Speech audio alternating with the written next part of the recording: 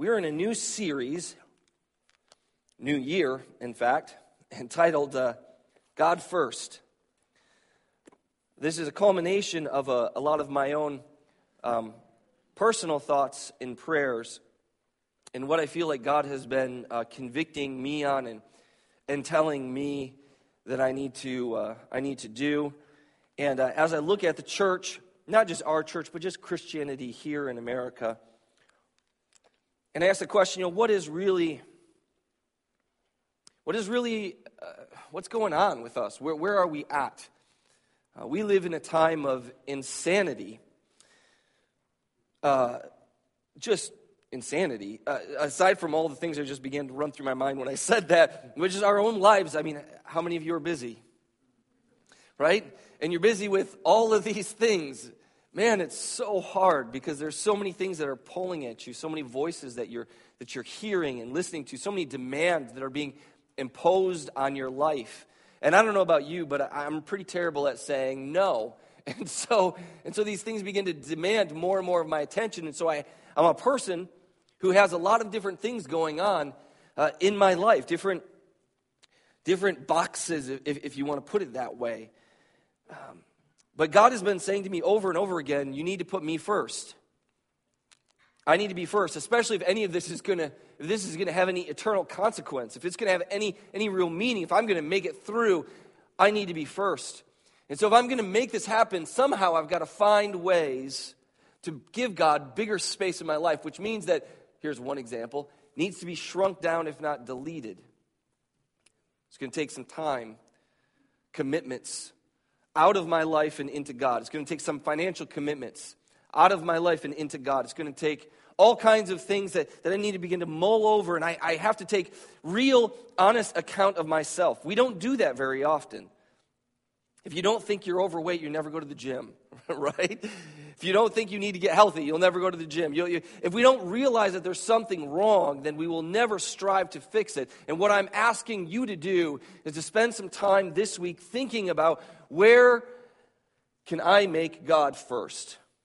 What am I putting ahead of God? What box can I cut down or shrink or delete entirely so that God can have a larger place in my life? That's what all of this is about. Now, I believe that we're all in the same boat because I don't think any of us would be willing to say, I love God completely and I couldn't love Him any more than I do. Anybody willing to say that? I serve God completely. I couldn't serve God any more than I already do. Right? None of us would say that. And so we have to begin to ask that question. Why is it then that I don't give God more? And I was thinking about this for me, and maybe this will have resonance for you as well. I think it's fear.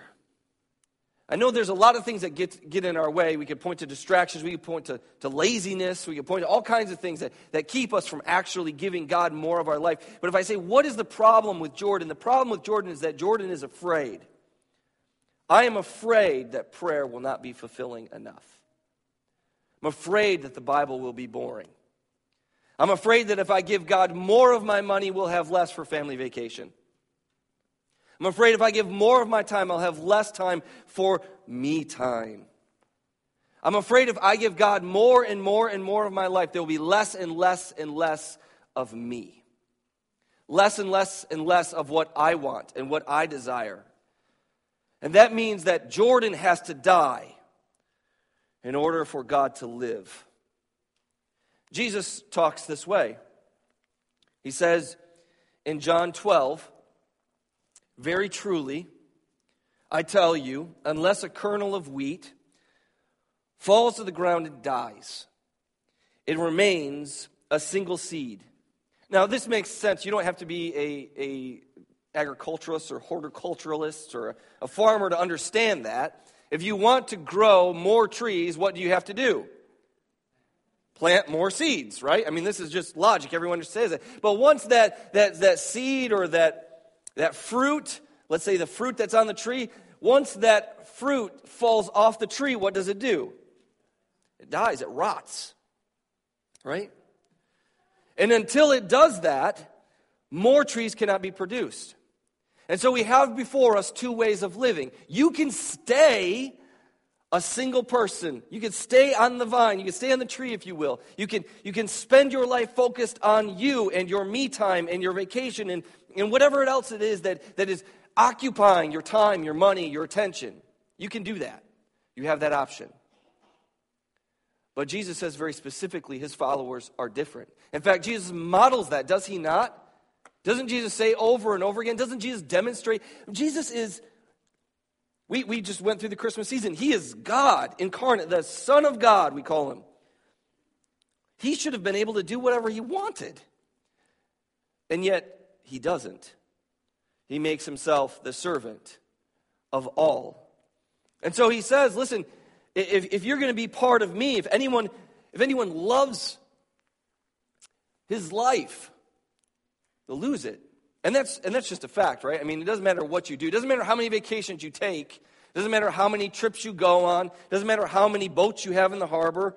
That wasn't directly aimed at you, but it doesn't matter how many cars you have in the driveway, how much your 401. It doesn't matter how much you die with, you're still what?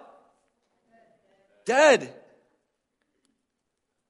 So why are we racing after things that don't matter? And pouring our energy into things that pass away. Jesus says, listen, you can, if you love your life, you're going to lose it. I mean, that's just a fact. That's the fact of life. But if you hate your life, that is to say, you put your life down and you lift others up, especially in the face of God, then you keep it for eternal life. Because you have invested into the eternal things, you will reap the eternal things, as it were. And my Father, he says, will honor the one who serves me. Because ultimately, if you are going to call yourself a Christian, you have to follow Jesus. You have to do what Jesus did. And what Jesus fundamentally did was he always seemed to be open to distraction. One of my favorite stories, this is actually what convicted me to enter the children's thing for Wednesday night. I'm really excited about it now. Some of you know this story. I'll tell it real quick. When I left Michigan, we went down to Tennessee. I had been a youth minister for many, many years. And then I was also working at a daycare. And then I quit doing the youth ministry. We ended up at a small house church, and I ended up doing youth ministry again. And so I said to God, when we go to Tennessee, I'm not doing youth ministry. I'm not doing it.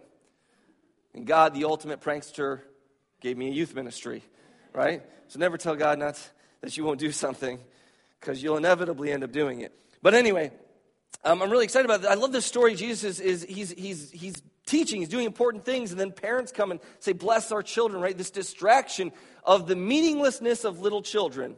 What do little children add to your life? Diapers, expenses, no sleep. And all of the new moms say, yeah, well, there's a couple of them there. Right? So, but Jesus stops. He opens himself up to this distraction, and he submits himself to the whims of parents and their snotty-nosed brats. This is Jesus. Whoever would follow me must be a servant too. So this brings us into the context of the book of the Bible that we are studying right now, Deuteronomy. Deuteronomy chapter 1, verses 19 through 46 is the context. We're not going to read all of this, so I want to put it up there so you can read it all for yourself. We're going to read several verses out of this text, and so if you grab your Bible and turn to Deuteronomy chapter 1, if you didn't bring a Bible, that's okay. There should be one in front of you. It is on page 145. 145. We began to dive into this book last week, and we're going to continue that journey today. The most important, or the overarching point of where we're at in the text right now is verse 8. And I'll read that, and we'll go back over it. But it says, see, I have set the land before you. Go in and take possession of the land that the Lord swore to your fathers, to Abraham, to Isaac, to Jacob, to give to them and to their offspring after them. God had set this land right here. We call this area the Fertile Crescent, because it is the best area in this region, because it's constantly fertilized by the waters that you see going on here. And God has given this land of Canaan to the Israelites, In the context of this moment, or of this story, verse 8 is this generation of young Israelites. They're at the gates, as it were. They're about to enter into the promised land. And Moses says, hold up, I have a word for you. I need to tell you something before you guys go in and try to take over the land. I need to rewind. We don't do that anymore. That dated myself. We don't rewind. We skip. What do we do? What do we do now? Skip back? Reboot? Prequel. Everybody with me? We got to go back to the prequel, that horrible episode 1 with Jar Jar and the whole thing, right? Go back to episode 1. 40 years in the past. Remember, 40 years back. And I need to retell you the story so that you remember where we went wrong, so that you can get things right. With me? So, this is where we are in the story. That's where we are right here in Deuteronomy. Moses is beginning to retell the story of what happened. So God brings them out of the land of Goshen and brings them across. And they wander around and they meet God. And here they are at the gates 40 years previously, which brings us to verse 21. Here God has a word for them. Moses is remembering 40 years ago, and he says, see, the Lord your God has set the land before you. Go up and take possession as the Lord, the God of your fathers, has told you. And here's the important line, the line that matters so much. Do not fear or be dismayed. God commands them, do not fear or be dismayed. You ever tried to command somebody not to be afraid? Doesn't work so well. This week, Emery, who is our sweet and tender-hearted one, was going to go over to Gwen's house to play with Chloe. Chloe's up from Florida. She was so excited to play with Chloe. Chloe and her were very, close. They hung out every Sunday night, and Chloe was gone. Now Chloe's back. She's so excited. But the day before, she had just gotten back Sandy, which is a stupid stuffed animal. Great dad, right? She had just gotten this back from her aunt and her grandma, her blankie and her stuffed animal, and she was torn because she knew she couldn't take those with her to Chloe's house, but she couldn't leave them behind. Why can't she leave them behind? Well, a fire might consume the house, or a thief might come in and take them. We assure her, do not fear, oh, our daughter. Your parents are quite responsible. Mom is quite responsible. Dad is fair enough to have, you're alive, you're kicking, everything's fine. It's going to be fine. She held on. She didn't trust us. She's alive because of us, but she didn't trust us. Believe me, the life that she has because we haven't taken it, right, parents? See, there we go. Some of you are willing to speak the truth. And we need to go. We don't really need to go, but I feel the pressure of going, which leads me to frustration, which leads me to what? Anger, which leads me to yelling at her and commanding her, do not fear, which led to tears. And Laura giving me dirty looks. The look that says, you're not helping. I can't make it. She does it so well. It's almost like she's had years of practice, right? A lot of practice. Almost like that. You're not helping. And so we begin to comfort her. And we say, listen, mommy and daddy are going to be right here. We're responsible adults. If the house burns down, we will take the blanket with us. If a burglar comes in, I will throw my body on the blanket to save it from being stolen, right? We comfort her with proofs. And it is through the proofs that the command sticks. And finally, we get her out of the door and off to Chloe's house. All of that as an illustration to say, when God says to these people, do not fear, it isn't as though God just showed up and said, poof, here I am for the first time, don't fear, I'm God. It is as if God brought them out of the land of slavery, out of the land of Egypt, and not just brought them out and paved the way for them, But he defeated and destroyed the most important and powerful empire on the face of the earth. He brought food down from heaven. They didn't know what to call it, so they called it manna, which translates, what is it, right? And they grind this into sweet-tasting cakes. God could have given you Brussels sprouts. He didn't. He gave you honey-flavored bread. And that wasn't enough. And so God gave them quail, which I don't know what that tastes like, but better than Brussels sprouts, I'm sure.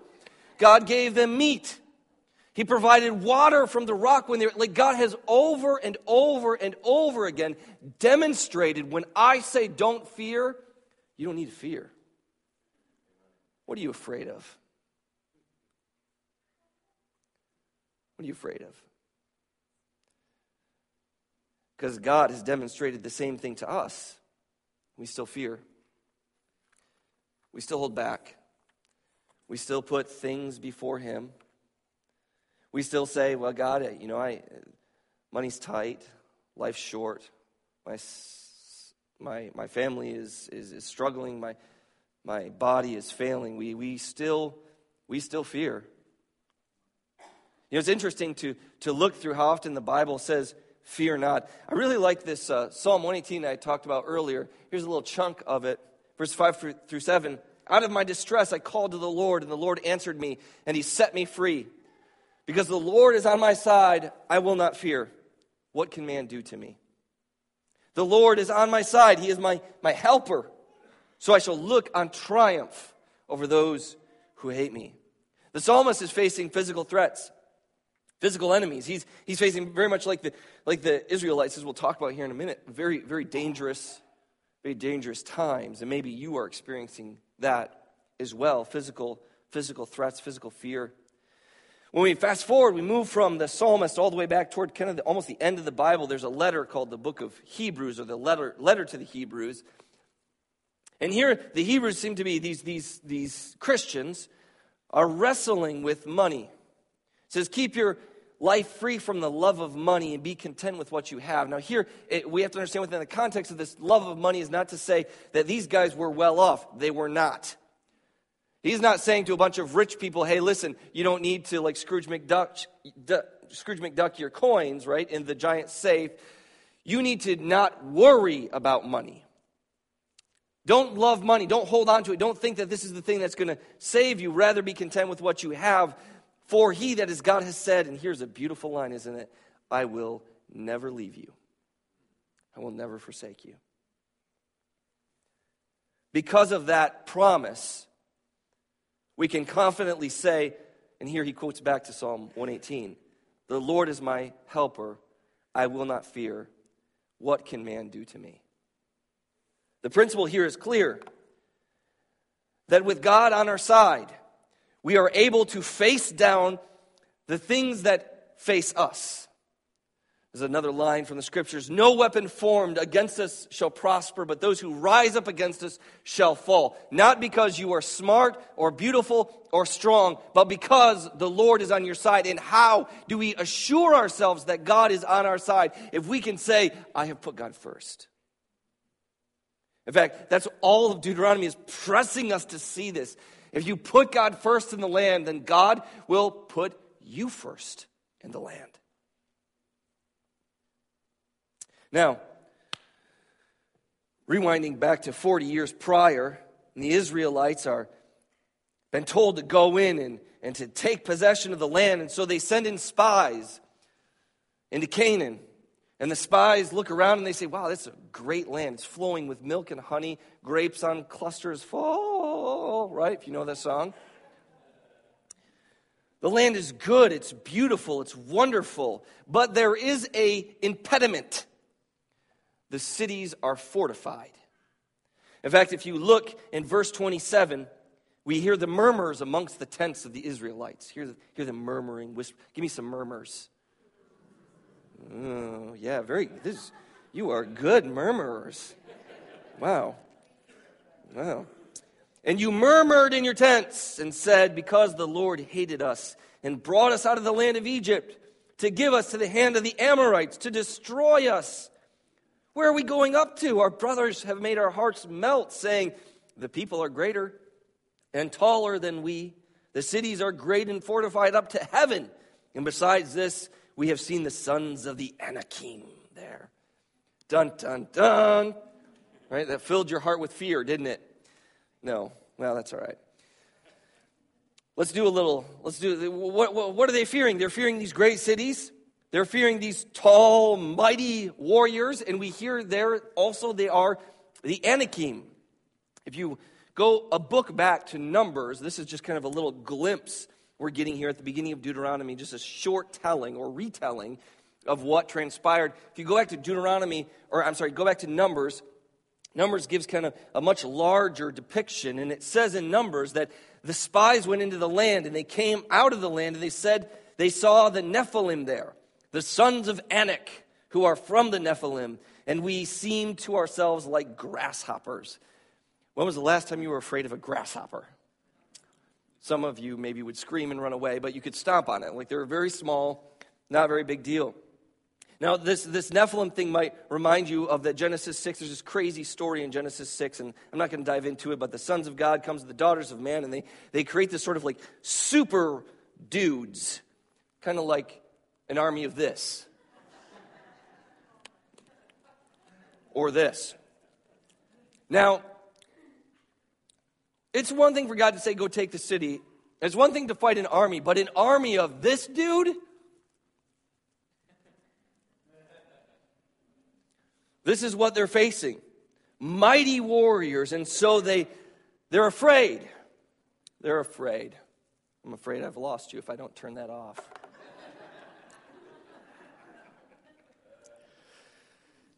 They're facing a lot of things which legitimately would cause you to fear.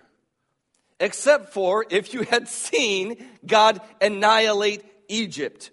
Bring food from the sky, bring food from the east, bring water from a rock, lead you through the wilderness with a pillar of cloud, and then in the night with a pillar of fire, the Red Sea part, and you walk on dry ground, and then the sea closed back on top of your enemies, slaying them all.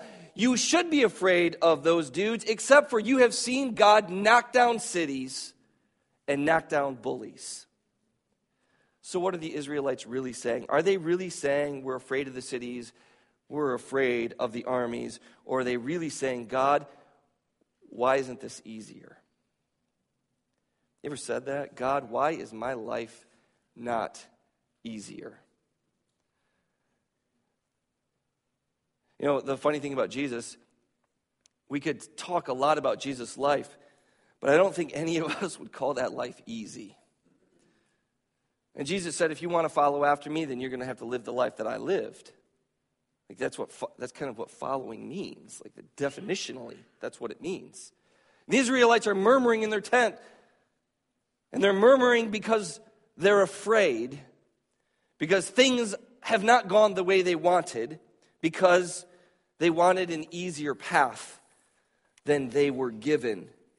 God, why isn't this a piece of cake? God, why is there so much struggle? God, why is there so much trial? God, why is there so much suffering? God, why is this not easier? Why is this not easier? And it's because of this that the Israelites are going to say, you know what? Let's forget about this whole thing. Now, they don't say it out loud, and they don't say it to Moses. They're sort of murmuring in their tents. Go ahead and murmur again for me. It was so great. I want to hear it again. Oh, yes. That was not as good as the first time, but that's okay. Arnold has been shown. It's difficult to come back from that, I understand.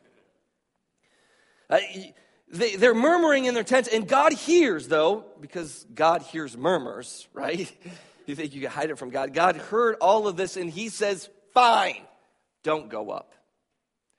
In fact, I tell you, don't go up. They realize their mistake. They realize that they've made an error in judgment.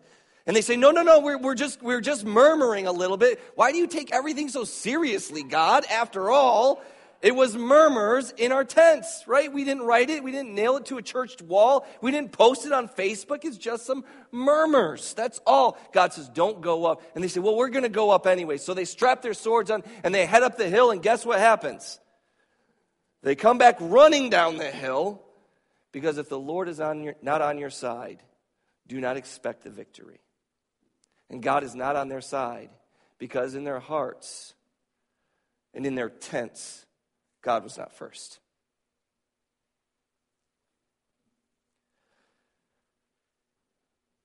The good news is God doesn't abandon them, but rather punishes them, has them wander around for 40 years. I wonder if maybe some of us have been wandering around for some time.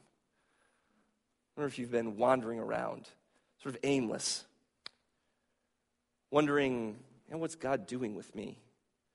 Or maybe you've been wandering around, you don't even recognize it. You haven't even been paying attention. And so you don't even realize it. Maybe just now there's maybe a voice or something that's pricking you and moving you and saying, man, God's doing something with me, and I really haven't been putting him first. Whatever it is, there's great good news for us this morning, because the Word of God talks about why it isn't easy, and it gives us hope. James 1:3 says that the testing of our faith produces something in us. Steadfastness. This relates in some way to the hesed that we talked about earlier, this covenant faithfulness that God does not leave or abandon, that God, even though he has every right to, sticks by the side of his people and those who call on his name. And that if in the trial we hold fast, a kind of hold fast person is born out of the ashes of that struggle. Does that make sense? The battle that the Israelites are facing, taking the land, that's the first step. In fact, that's the easiest step. Fighting the battle, the enemy that's right in front of you. I'm an Israelite soldier, and I'm fighting these guys right here, and I can see my enemy, and I know what I'm supposed to do. Living in obedience for the next 80 years is far more difficult. I think the tough things, the battle you face now, man, there's something harder on the other side of it. And if God can't trust you to fight the battle in front of you, if God can't trust you to have faithfulness in reading Scripture and prayer and attending and serving in church and offering some of your wealth and possessions to those who are in need and giving back to the church, if God can't trust you in those little finite, easy things right in front of your face, how is God ever going to trust me or you with big tasks beyond it? If our fear keeps us and holds us back from those small, easy things that you already know because they've been drilled into you since VBS in 6th grade, why haven't you gone any further? Right? We've been held back. What I'm saying to you today is don't be held back anymore. Whatever it is that has held you back for the years before 2018 is now sitting in front of you. An entire year that you can devote to God, that you can change. And I want you to look back at this year. I want to look back at this year and say 2018 was a turning point in my life. That I've seen God pour himself out on ODCC and on all of you and on me in ways I've never anticipated. But I know that if I don't fight the easy battles up first, if I am not steadfast in the small things, the great things, forget about them. And I want the great things. I want the great things. Steadfastness produces someone that God can trust with the great things. It has connection of eternal import. This text here is referring to what will happen on the day, and capitalize it for you. The day, the judgment day. That there's coming a day when all of our deeds will be exposed. All of the murmurs in our tents or cars or Facebook profiles, all of this stuff comes to light. And there it is in black and white before all of us. And we will be judged. Our works will be purged, as it were, with fire. And anything that was not of good value, anything that didn't let's put our word on it, God first, is burned up. Because it was transitory, it was passing. A fleeting experience and nothing more. Rather than rooted in the growth of the kingdom of God. Each one's work will become manifest, for the day will disclose it, because it will be revealed by fire, and the fire will test what sort of work each one of us has done. What will your work be? For 2018, what will your work be? So that maybe years before this, you have some good, some bad. We have a whole year of good. A whole year of work that shines. A whole year of work that you can look back on and you can be proud of. A work that you can stand before God with confidence and God can say to you, well done, good and faithful servant. You have done well. Because our fears are misplaced. If you're afraid that giving more of yourself will mean that there will be less of you to offer to God, less of you for your own self, the wonderful passage that we had there in John chapter 12 is so great because this idea of dying to ourselves is so painful. It's so taxing. It's almost hard to even imagine dying completely to myself, but I want to see trees grow. I want to see crops. I want to see things expand beyond myself. I want to see God bless more. And in order for that to happen, the first thing that has to happen is I have to drop off and I have to die. I have to set those things aside. I have to be like Emery, trusting mom and dad, all of these different things that we've talked along the way. But ultimately, all of them bring together this one thought, that as we look back on the Israelites of old, and we ask the question, what kept them from the promise? What kept them from the good that God wanted to pour into their lives? What kept them from the victory? And then the great things beyond the victory, what kept them back? It was the fear that God would not be enough, that they would not be strong enough, that they couldn't do it.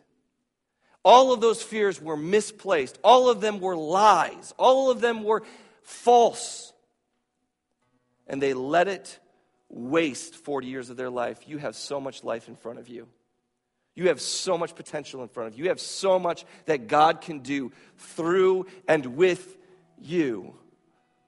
Won't you put God first? Won't you ask the question, what's the promised land God set in front of me? And how can I set aside my fear and lean in with all of me to the promises of God? Because there will be a harvest beyond all of your imagination. If you have a decision to make today, now is the time to make it. Whether in your seat or coming down front to talk to one of the elders, pray with them. If you have something, a battle in front of you that you need help, you are not alone. You have an army of people around you that want to pray and walk with you. If you need prayer, come down front and pray with us. Let us pray over you and walk with you through the challenges that you face. If you have a decision, and I think you have a decision, make it today. Let's stand as we sing the song of praise, King.